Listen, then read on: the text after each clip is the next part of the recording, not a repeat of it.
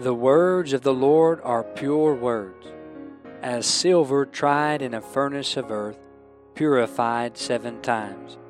Thou shalt keep them, O Lord, thou shalt preserve them from this generation forever.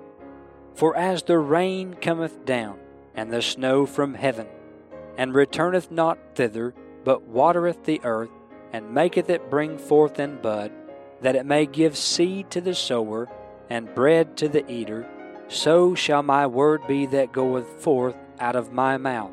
It shall not return unto me void, but it shall accomplish that which I please, and it shall prosper in the thing whereto I sent it. Welcome to another program with Truths to Live By, a ministry of Harriman Baptist Tabernacle in Harriman, Tennessee. You're listening to Brother Benjamin Cooley. I pray we would be a blessing to you today.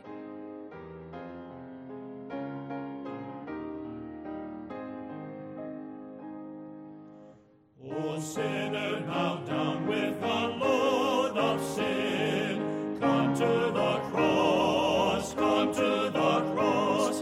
In Christ is redemption, new life within. Come and be justified,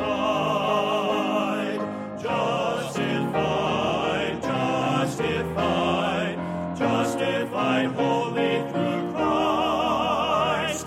The cross is the fountain for every need. Come and be justified. With our Bibles open now to Psalm 102, we want to look at this psalm which our Bible entitles A Prayer of the Afflicted, when he is overwhelmed and poureth out his complaint before the Lord. Have you ever been there where you are overwhelmed and you're not complaining unto the Lord, but you are pouring out a complaint before the Lord? First we'll pray and then look to Psalm 102, verse number 1. Father, thank you for this day. Thank you for this time.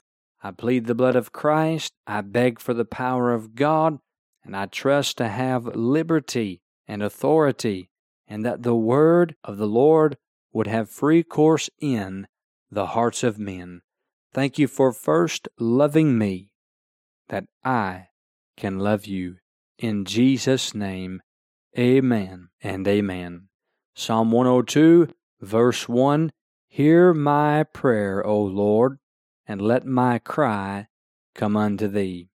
This prayer is one that God will not despise. Look down to verse 17. He will regard the prayer of the destitute and not despise their prayer. And so we find this psalm is a prayer. Many are songs, but this one is a prayer. It is the prayer of the destitute in verses 1 through 16. And then we find it is the prayer of the delivered, verse 17 through the end of the psalm. In verses 1 and 2, there is the voice of desperation. Look to verse 2.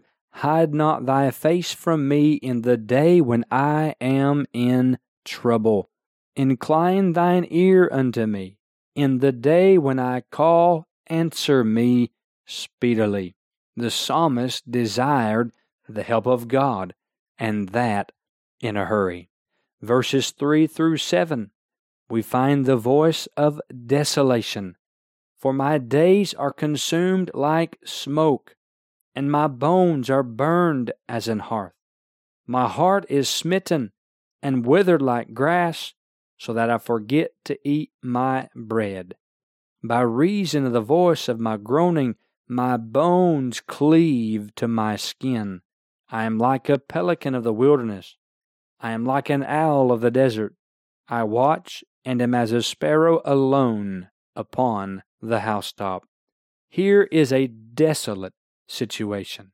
Consumed, burned, smitten, withered, forgetful, groaning, bones cleaving, like a pelican, like an owl, like a sparrow alone upon the housetop. Not only desperate, but desolate, lonely, in need of the hand of God. But then the voice of decline. Mine enemies, verse 8, reproach me all the day, and they that are mad against me are sworn against me. For I have eaten ashes like bread, and mingled my drink with weeping, because of thine indignation and thy wrath, for thou hast lifted me up and cast me down. My days are like a shadow that declineth, and I am withered like grass. Here the desperate voice, the desolate voice, is now that declining voice. My days are like a shadow that declineth. I'm being reduced to nothing. I'm withering like grass. The wrath, the indignation of God is against me.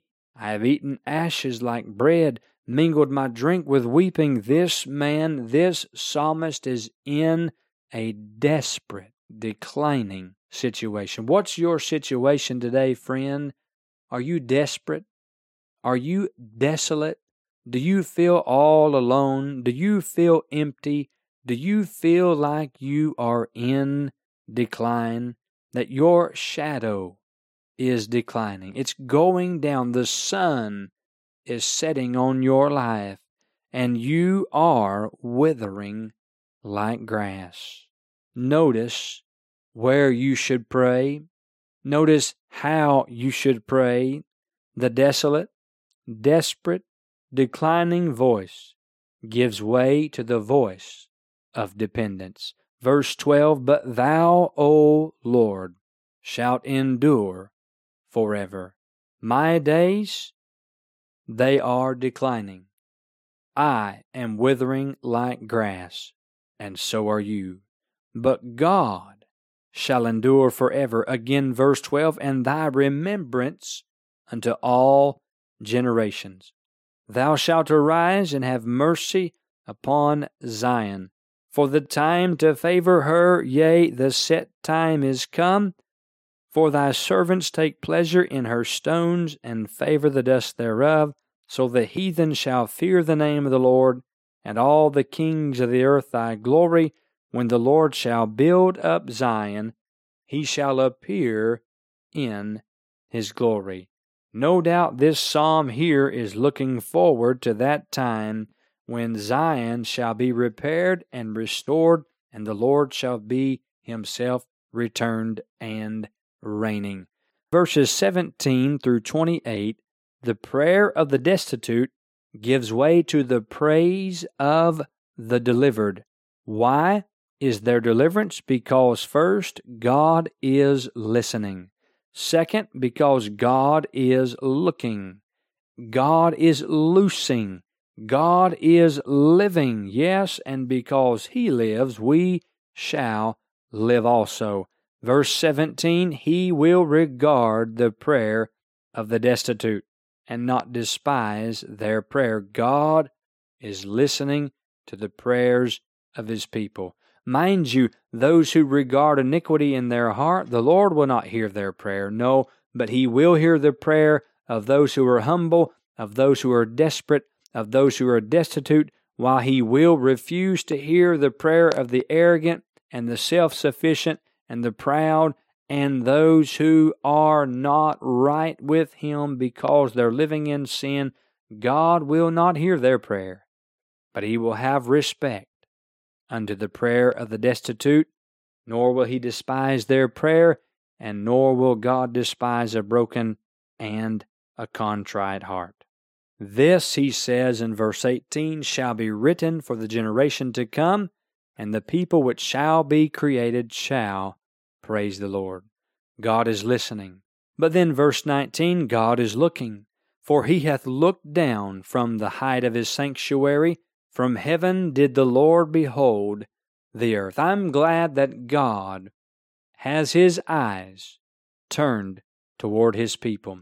For me, it was on August the 9th, 1994, God looked my way, sent a gospel preacher with the King James Bible under his arm and the power of God on his life, and the message of Christ upon his lips, and with the Spirit of the Lord stirring in his heart, he preached what thus saith the Lord, and the Word of God, through the Spirit of God, convicted my heart, opened up my eyes, and turned my darkness to light, and proved to me that God was looking down from the height of his sanctuary, and he longed to save a little old sinner like Benjamin Cooley. Praise God, he is looking down from the heights of heaven.